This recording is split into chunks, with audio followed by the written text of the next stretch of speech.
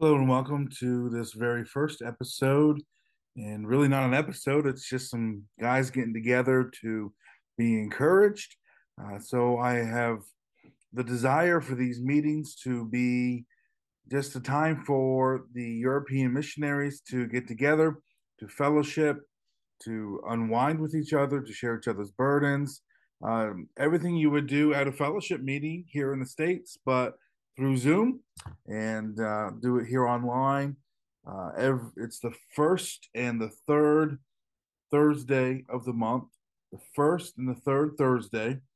And each time we'll have a different pastor or missionary or evangelist or ministry leader. I got a whole lineup of people ready to go.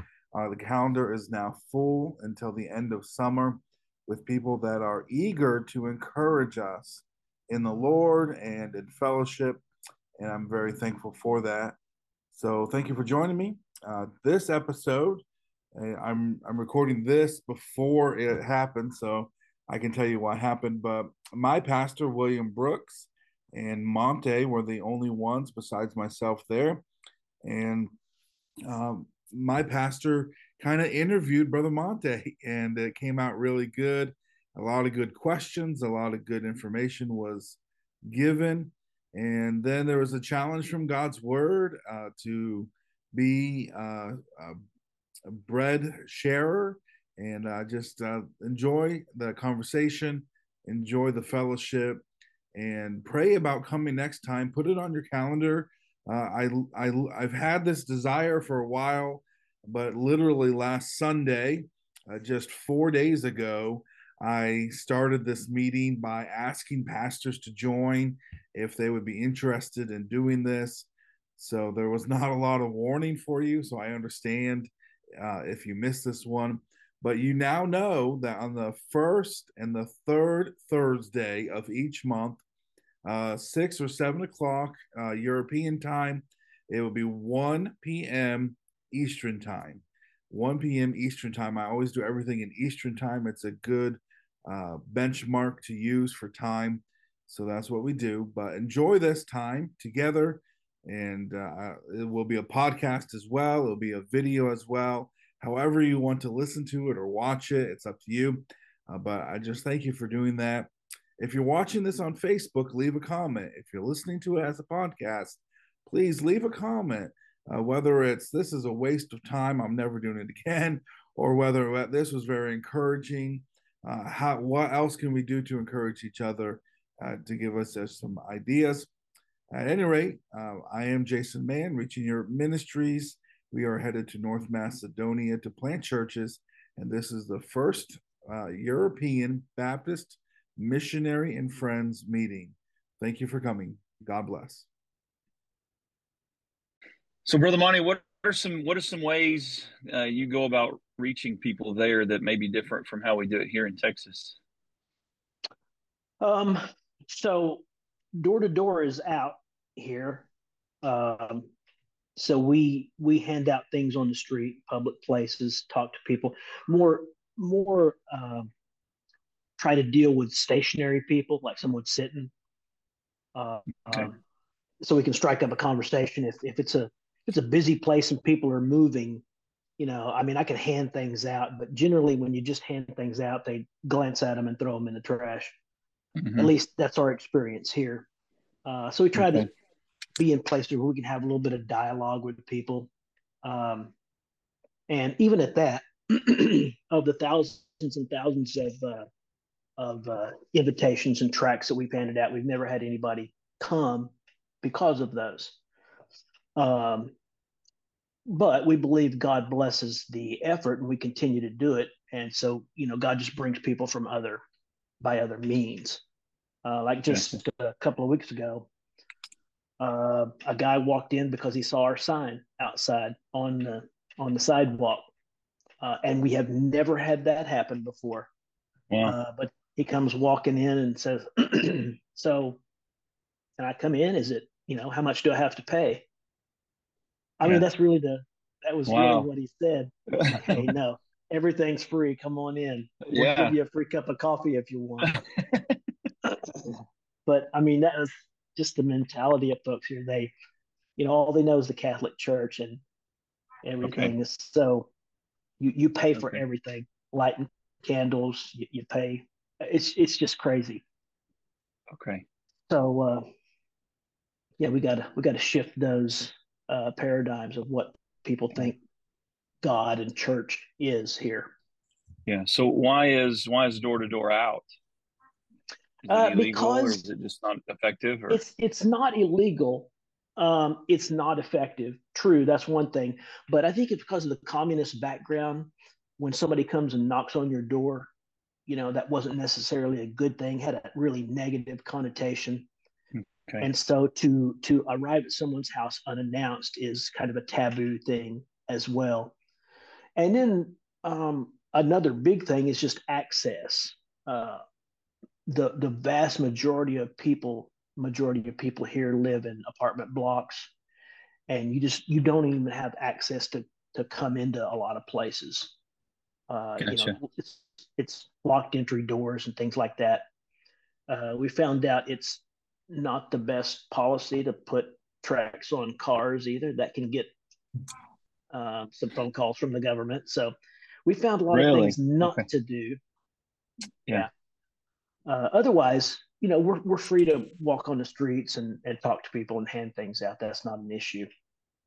We Gotcha. advertise on Facebook. We, um, have a website and things like that. So the vast Okay. majority of our people come because somebody personally invited them. Someone Gotcha. who has a friend and say, hey, come with me to this. Hmm. Um, Interpersonal trust is huge. So building relationships with people I like that that they can personal get trust. get Yeah. the confidence. If they have confidence in you, then whatever you might recommend to them, they have more likelihood to follow through on it. Yeah. Okay. And you've been there 13 years, Yeah. right? Is that what you said? Okay. What do y'all, how do y'all, how many do y'all run? What's your attendance like? So right now we're about 10, Okay. and that's with three families having left because of COVID and jobs and things like that. We're kind of rebuilding right now. Gotcha. Uh, but super encouraging thing happened last week, a week before. A girl emails me out of the blue, and she said, I'm trying to find out some information on Bibles, and I just wondered if you might be able to help me. Yeah. And because she knew there was some sort of difference between a Catholic Bible and some other Bible, and she knew she didn't want a Catholic Bible. So my wife and I met with her, and just from that meeting, our how we dealt with her and helped her get a Bible. She was just so excited to Yeah. to talk with somebody who wasn't a Catholic, somebody Gotcha. who could talk from real life experience, not from some dead religion. Yeah. And man, she is energized. I gave her. We had the Dunn book Hmm. translated into Slovenian, Cool. and I gave her a copy of that. And she emailed me three times on Tuesday and said, I'm about finished with this book and I love it. It's great. And then about 10 minutes later, she said, I just want to say, I so appreciate this book because I just finished it. And then she wrote me and said, hey, Wow. can I get some more copies of this book? I want Yeah. to I want to give some to my mother and my sister and some of my friends. So again, it's one of those things that rarely happens Yeah. to see someone just come on board just completely from cold contact and just Gotcha. jump right in. Yeah. So yeah, just in the last few weeks, we've seen God do some great things here with the guy walking in off the street. Yeah. Oh, The guy walking in off the street. Yeah. Yeah. I didn't mention Brother Jason. The next week, he brought his sister back. You know, and they're in their 60s. I mean, this guy walks Wow. in and brings his sister with it. So that Wow. was cool. That was cool. Yeah. So Catholicism is the biggest influence there, though. Um, I mean, as far as churches go, yeah, that's Okay. it's really the only church that people know. Okay. Um, the vast majority of people are agnostic, atheistic, Mm-hmm. skeptic. They may Yeah. have some Catholic background. Grandma was a Catholic. She took me to church, things like Yeah. that, but no real Christian influence to speak of. Gotcha. Are there other? I mean, I'm assuming Mormonism and all that's in the location, just not Yeah, as yeah, prevalent. yeah. Not hugely popular. They don't really like especially Jehovah's Witnesses. They don't like because they're very confrontational and pushy. Yeah. So they don't like them. But yeah, they're here. Not successful. Even the Mormons, not super successful. And that's not to say that we're successful Yeah. as far as huge numbers, but yeah, they don't have a lot of influence. Put it that way. Well, as I say, it's not about the numbers; it's about the influence anyway. So, I mean, just your faithfulness of 13 years speaks volumes to those people. Even if they don't come to your church, at least speaks volumes. They know that you're there and that you care. So yeah, what's something that we can do? And I'm the man. I actually have something, but I'm asking questions. I'm enjoying the answers too. So, what's something we can do as a church? I know we don't support you specifically, but what's something we can do as a church from the state side to help out a missionary with different areas, whether it be needs or prayer requests or anything like that, in our side of communication? I know we get letters from our missionaries, but what can we do to reiterate from the state side? Yeah, I think communication, especially since we have email and instant messaging and things like that, to hear from somebody, say a church or a pastor that supports us, to just got a couple this week. Pastor wrote me and said, "Hey, we're going to read your letter tonight. You just sent us a letter a couple of weeks ago, but wonder if there's anything new and specific we could pray about." And to hear that as a missionary, you can get this idea that you're here all alone and Alone, yeah, laboring in anonymity, things like that, and that yeah, can work on your mind like you just kind of hung out to dry. But to you can think that, yeah, there's people praying, but to know somebody's writing saying, "Hey, give me something specific that we can pray about." gotcha, And I get a lot of requests, um, in the last year or so, about video updates and things like that. They're wanting to know more, and just for every 2 months letter, um, correct, it's like that would be a help to people back there to know the specific needs. And when you know a specific needs, you pray more effectively than yeah, maybe a prayer letter every couple of months. gotcha. Yeah, we have some missionaries that will send a video update, and I tend to keep those in front of the people easier than a letter. Yeah, It's hard to get everyone. It's hard to get everyone to read the missionary letters. I don't mean that in a bad way, but when you've I got know exactly what you mean. 60 missionaries and you're trying. I mean, of course, we're trying to read a letter, or we're trying to show a video, things like that, trying to keep that in front of the people. But we've gone to a digital missions board, so they can actually see the globe, click on a location, see what missionaries are there. Their letters will come up. And so I think it's helped a little bit, but I also know that the novelty of it will wear off at some point, Yep. and people won't go Yep. to it just like they won't go to missions boards as well. And so, but I do like the idea of a video update, even if it is just something in your office right there. Hey, just giving you an update from here. You didn't have to actually be dressed up and at a service or anything like that. So, Yeah, I would tend not to just wear a t-shirt. correct, yeah. Well, I didn't know what to wear. I actually had a suit over here just in case, and I was like, no, Thank God it's you my did. it's my first time to wear this shirt, so I thought I'd wear it. So, There you go. There you so go. yeah, so yeah, okay.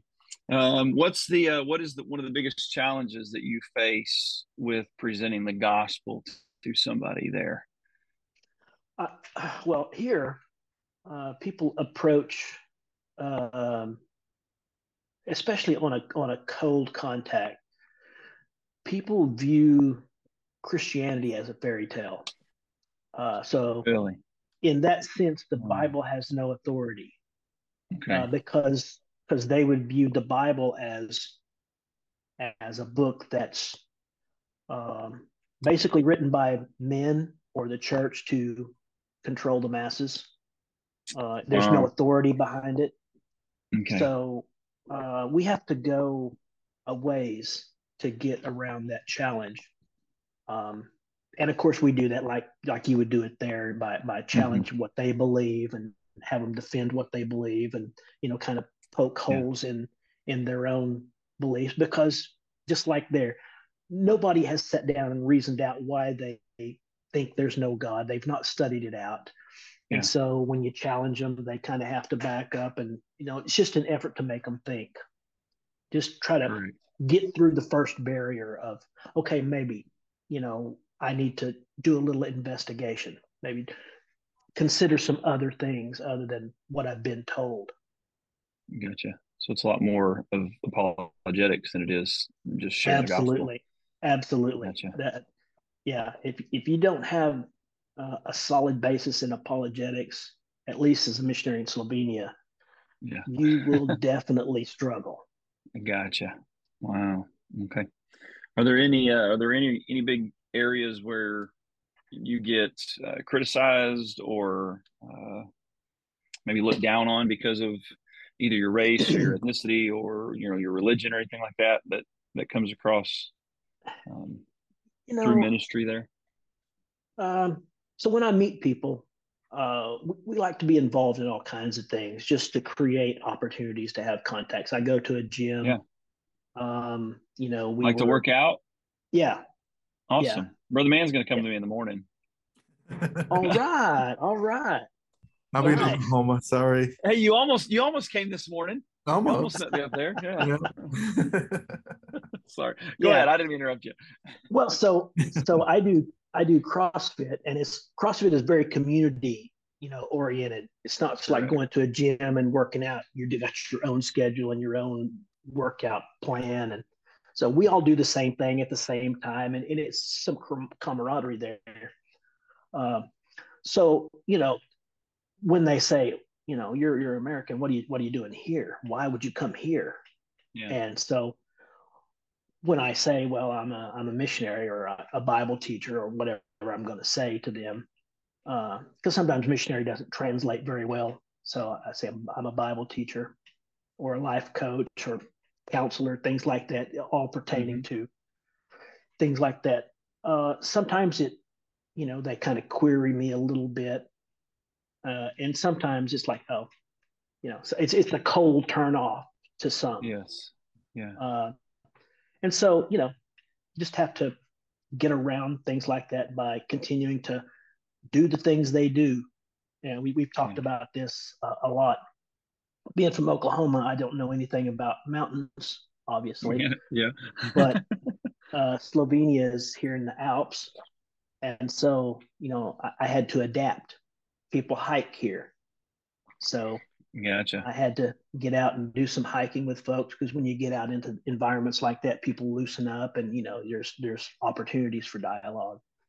So Yeah. joining in the kinds of things that they do has proved effective here to some degree. Okay. Yeah, we just try to Yeah. create all kinds of possibilities for contact and conversation. Yeah. But no major repercussion or anything from just being involved in community. No, I mean, for me, no. I mean, when we first came here, the little village we lived in thought I had to be CIA, because who from America would come to a small village in Slovenia, and I don't have a job, right? From their viewpoint, I don't have a Correct. job. Yeah. Yeah. So yeah, I was CIA. Did you walk around with your hand Uh, on your ear all the time? you know, Gotcha. it was word around the village that I'm CIA. Yeah. That, you use that to an advantage, right? Everybody feared Oh, me yeah. at that point, so yeah, why not? But How So about you your can wife, build the sign kids? up that says Any? Christ in action. Yeah, there you go. Yeah. I even played with that a little bit. I renamed our router CIA substation number one, just to kind of play with them a little bit. There was when we lived in Paris, Texas. Our next door neighbor, his internet was FBI surveillance vehicle. And first time I saw it, I thought, "What in the world? There's an FBI surveillance vehicle around here somewhere." Yeah, Then come to yeah, find out it was his. So, what about your wife and kids? Have they had any issues with any? And I don't even know if you have any kids. I'm assuming you have kids. yeah. Sorry if We that's have a wrong assumption, but no, we have 4 kids, but So you are a missionary. They All right, good. Yeah. they have all grown up and left here, and so they're all in the States now. Three of them are married, and one's in school there at Oklahoma State. Okay. But going back to your original question, we didn't ever really face persecution, as you could say. I mean, people could be ugly on the streets, but I don't consider that persecution. It was more like the people who would hang out with us. You know, if they would start to come to our Bible studies or come to our services, they would face some persecution from their own family or their Okay. friends. Be like, oh, I mean, you're going to be with them, like, you know, Yeah. Yeah. they're people kind of looked down, like they were lowering themselves to being a victim of religion. Uh, so yeah, there Yeah. was some persecution for those people to come. So, well, yeah. Well, you have anything for me? Do you have any questions for me? I'm enjoying the dialogue. I don't mind sharing with you a passage of scripture, but uh, any questions or dialogue from you?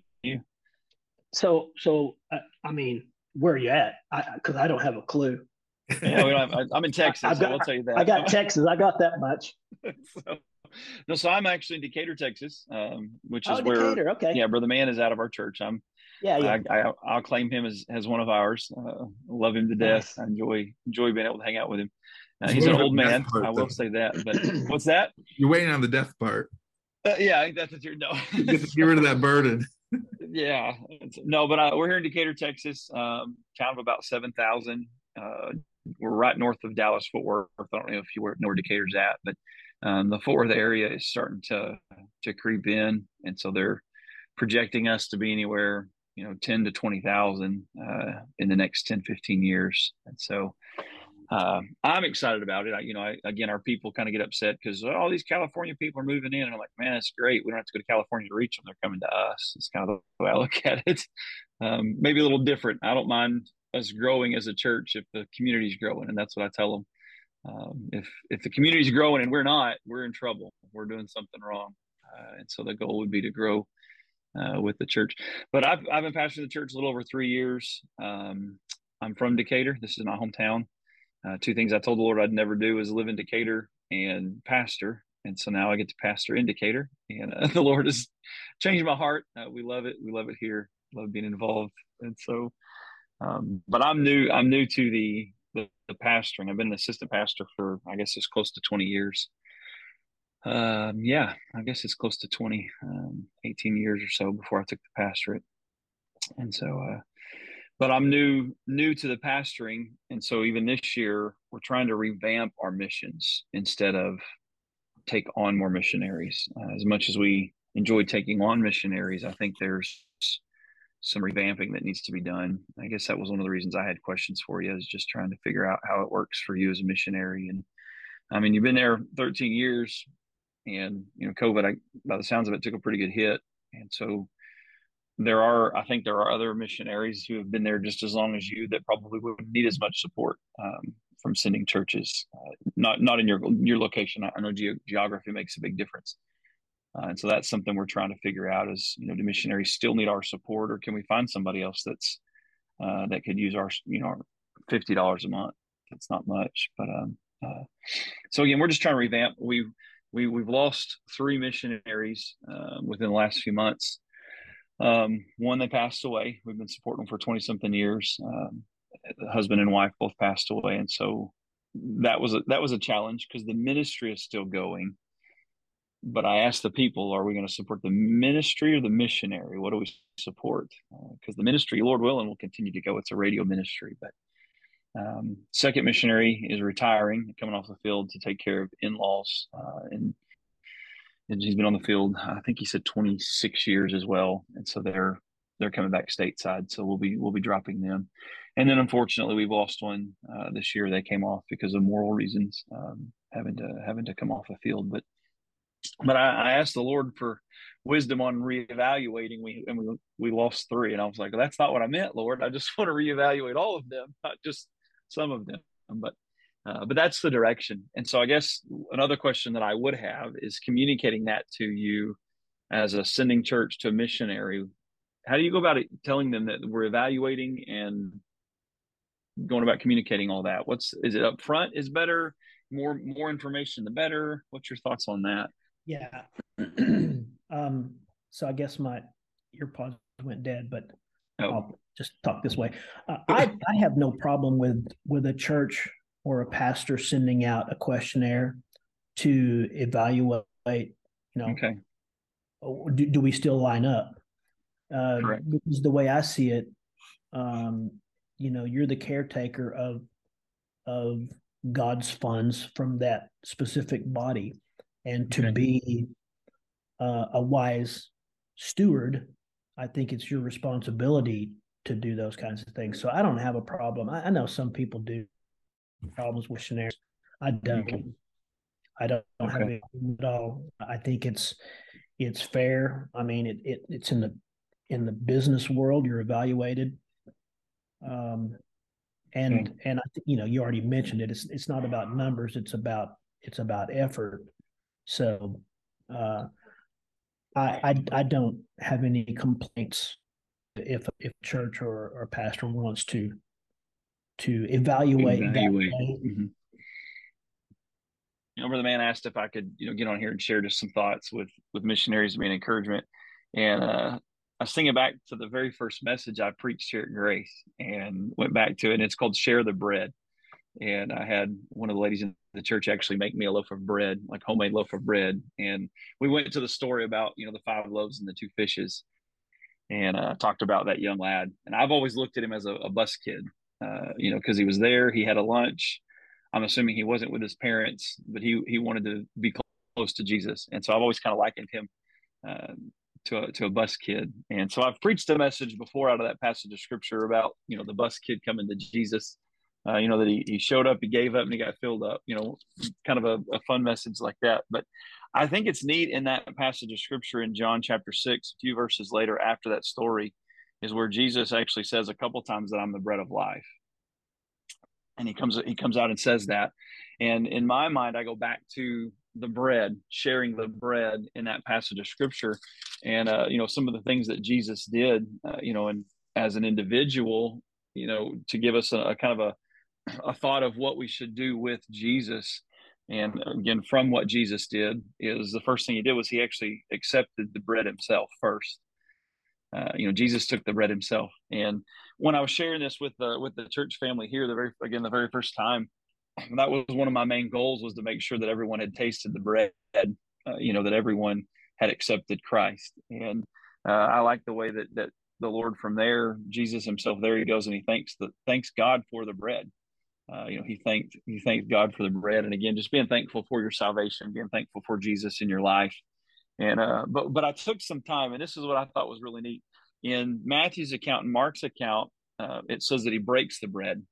Uh, in John's account here, and I'm in John chapter 6. In John's account here, where he gets it, let me see. He says, "And Jesus took the loaves." Verse 11, and when he had given thanks, he distributed to the disciples, and the disciples to them that were set down, and likewise of the fishes as much as they would. And it doesn't say anything about breaking the bread, but I talked to the church family about making it bite size, taking the gospel, taking Jesus, and making it easy to understand, because the gospel is simple. And I mean, I get it. There's a lot of, we even talked about that. There's a lot of apologetics that we have to get through. Even witnessing to somebody and sharing with somebody the gospel, and you talk about, well, when sin entered into the world back in the Garden of Eden, they want to know if it was an apple. I could care less what kind of fruit it was. That's overcomplicating things. But we spent a lot of time in this message talking about making Jesus easy to understand, breaking it down for people. And your testimony of going to the gym struck a chord with me. I go to the gym probably 4 or 5 days a week. I'm the type, though, that I put my AirPods in and I get on the treadmill. I don't do anything else. I just run. But back a few years ago, I'd say about 5 years ago, I was at the gym, and on Thursday mornings at 5:30, the guys my age would play basketball. 5:30 to 6:30, it was cardio day. That's what we did. And there would be anywhere from 10 to 12, sometimes 14, 15 guys. And we would literally just play basketball for an hour. And, being in the ministry, I've never been the type, to walk in with a Bible under my arm and, I'm the pastor, so please let me play back. I've never done that. I've just always tried to, like you said, just relationships, just be personal with people. And we'd been playing basketball for I'd say probably 6 months, and we had a guy in the that played with us, 6'6", one of those full beards, tattoos on his. Well, he had tattoos down his arm, and I think he said he was 13% body fat. Everything else was just muscle. I mean, he was just a beast. And he rolled his ankle one Thursday morning. And of course, I went over and was trying to help him up. The guys had to leave. A lot of them had to leave at 6:30 because they had to get showers and get to their job. The church was right around the corner. I normally took my time getting, it wasn't like I had a set time like some of these other guys. And so I helped him off the court, helped him into the trainer's room, and they got to, doing what they could there without running x-rays and stuff like that. And I just wrote my name down and my phone number down on a piece of paper and said, hey, if you need anything, call me. I'm right around the corner here at the church. And at that moment, he's like, oh, so you work at the church? I was like, well, yeah, I'm the pastor. Yeah, I work at the church. I'm at the time I was one of the assistants, but I said, yeah, that's what I do. He said, well, I knew there was something different about you. And I was like, well, if you need anything, just call a ride or anything. And I didn't think anything else about it. That was on a Thursday. The following Tuesday morning, he called crying. And he goes, man, I have done so much just trying to figure out life. He goes, you are completely different than anybody I run with, and I just need somebody to talk to. Can you talk? Like, sure. And so went over to his house, spent about 2 hours in his house, and he talked about, oh yeah, I know Jesus, and I've gone to church, in one breath, and the next breath, all these affairs that he's had, and right now he's sleeping with a lady who's married. I mean, he just unloaded, and I was like, man, Jesus can do a lot for you. But he'd already kind of made this profession of faith, and I said, let's do a Bible study then. You're down. I mean, you've rolled your ankle. You're not going to work for 6 weeks. Let's start a Bible study. And so that next morning, on a Wednesday morning, we started a Bible study. And I use that book. I don't know if I have one here, but it's First Steps for a New Christian or something like that. It's a real simple book, and we just walked through what salvation was, what you were, what Christ did, and what you are now. And so we walked through that passage of scripture again, or that book, just real simple, the simplicity of the gospel. And then I asked him, I gave my testimony. And then I asked him, I was like, so where are you at? And he's like, man, I'm right there. And I said, what do you mean right there? He said, that first part. And I went, being lost? He's like, yeah, I don't have a relationship with Christ. I need, and I mean, that morning right there in my office, he knelt and asked the Lord as a Savior. And it was a 180. I mean, he completely changed within a couple of weeks. Had the privilege of baptizing him, and then we continued our Bible study. It was about a month later, he walked in and he had finished his tattoo sleeve, and it was all these scripture verses and clouds. He had skulls and mermaids, and then scripture verses and clouds. And I was like, wow, Carrie, I'm shocked. It looks great. He goes, yeah. He goes, I'm assuming there's probably a verse in the Bible about this. He said, but you hadn't shared it with me yet, so I thought I'd get it finished before. I was like, you know what? No judgment here, man. No judgment here. And a year later, we were having a work day at the church, and he was running a chainsaw, cutting a tree down, and dropped dead. Just on a Saturday morning. It was a men's work day, 36 years old. Serving God at the church, and had gotten plugged in. He was one of those, man, I could throw out 4 or 5 scripture memory verses, and within a few days he was calling me, hey, I got those memorized, what's next? I mean, God had done a tremendous work in his life. Thursday, so he died on a Saturday morning. Thursday night, he went to a football game specifically to apologize to the lady that he was having an affair with and her husband. When him and I talked that day, they had reconciled. Once he got saved, he pretty much just cut things off from her. I mean, he stopped going all the places that he knew she was at, and really didn't even communicate with her. But he went to that football game that Thursday night before he passed away, and he walked up to them, and he told the husband, he says, I don't know if you know me or not. He said, I'm assuming she told you kind of what was going on. He said, but back about a year ago, and he just spilled the beans right there in front of that couple. And he told the man, he said, I need your apology. He said, I need your forgiveness on this. And he goes, he said, no, we're good. He said, our relationship's good. He said, I knew what was going on. He said, but no, I've forgiven you for it. And he said, okay, well, I just want to make sure that y'all have forgiven me for that. And Saturday when he passed away, it was Saturday morning. I called her to let her know, because I knew she knew him and all that. And she told me that testimony. She said, you know what, just Thursday, he came to a football game where our son was playing randomly just to apologize to us. And I just thought, you know what, that's what he needed. He needed to have that closure before he stepped out to eternity. Wow. And so, but again, making the gospel just simple. We were playing basketball. He rolled an ankle. I'm here to help you, whatever you need, and was able to share with him the gospel. And so, well, it goes back to kind of the final thought. There's always enough gospel to go around. I mean, Jesus had enough bread and fish to feed 5,000 and then have enough left over for the young man to take the rest of it home. And so you always just move on to the next one. Move on to the next one. So Brother Mike Ross, I don't know if you know who Mike Ross is. He's a pastor friend of mine up in Indiana. He used to say all the time, and he probably coined it, or he probably got it from somebody else, but it's, the gospel is one beggar, or Christianity is one beggar telling the other beggar where they found the bread. And he has said that many a times. And, I am thankful that you're there sharing the gospel in my place. And I tell our people all the time, if you're not going to go, you got to sin. And so I don't think the Lord would ever allow me to go there, but if you did, I'd come, but you're there in my place. And for that, I'm thankful. Just make sure you're sharing the bread, make sure you're sharing the gospel. And so we're trying. Yeah. So yeah, it's a good story. I enjoy that passage of scripture. We're going to be looking at it here in a couple of weeks on a Wednesday night with Peter. We're doing the life of Peter on Wednesday nights. And so it's been a little bit of a challenge separating the gospels out, trying to get Peter in the right place at the right time.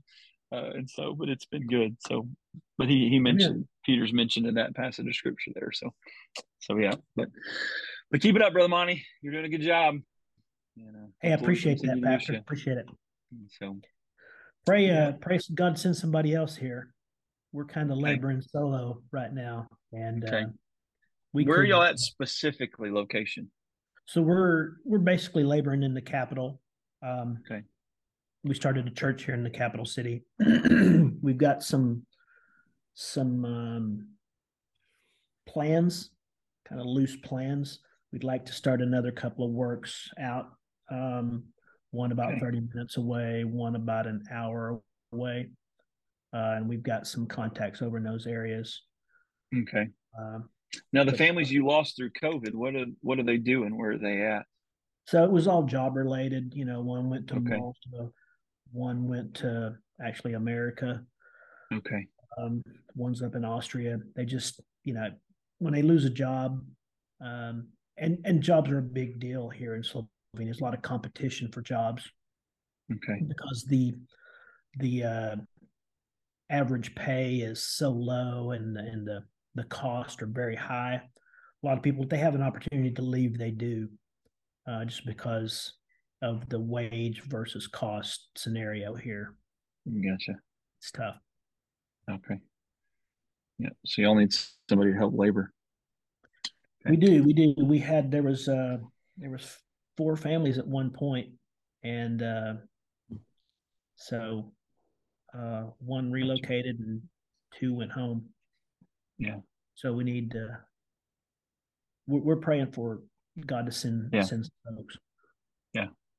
I mentioned last night, and again, we're looking through the life of Peter, and we looked at the idea where Christ went. Well, they went from being called disciples to apostles. From following to sent out. And I said it's kind of neat, and I don't remember what passage it is. It's one of the Gospels. The verse about pray ye therefore the Lord of the harvest that he send forth laborers. So the Lord says that to the disciples, and in the very next passage of scripture, he's like, all right, I need 12 of you, and y'all are fixing to go. And he sends them. And I said, wouldn't that be neat if I told you as a church family, hey, we need to pray about sending starting a church in Austin, Texas. Oh, by the way, Brother Keith, you're going. You're going to pastor that church. But that's how the Lord did it. Jesus did it at the time. He said, pray for laborers. By the way, I need you 12 guys to be sent out now.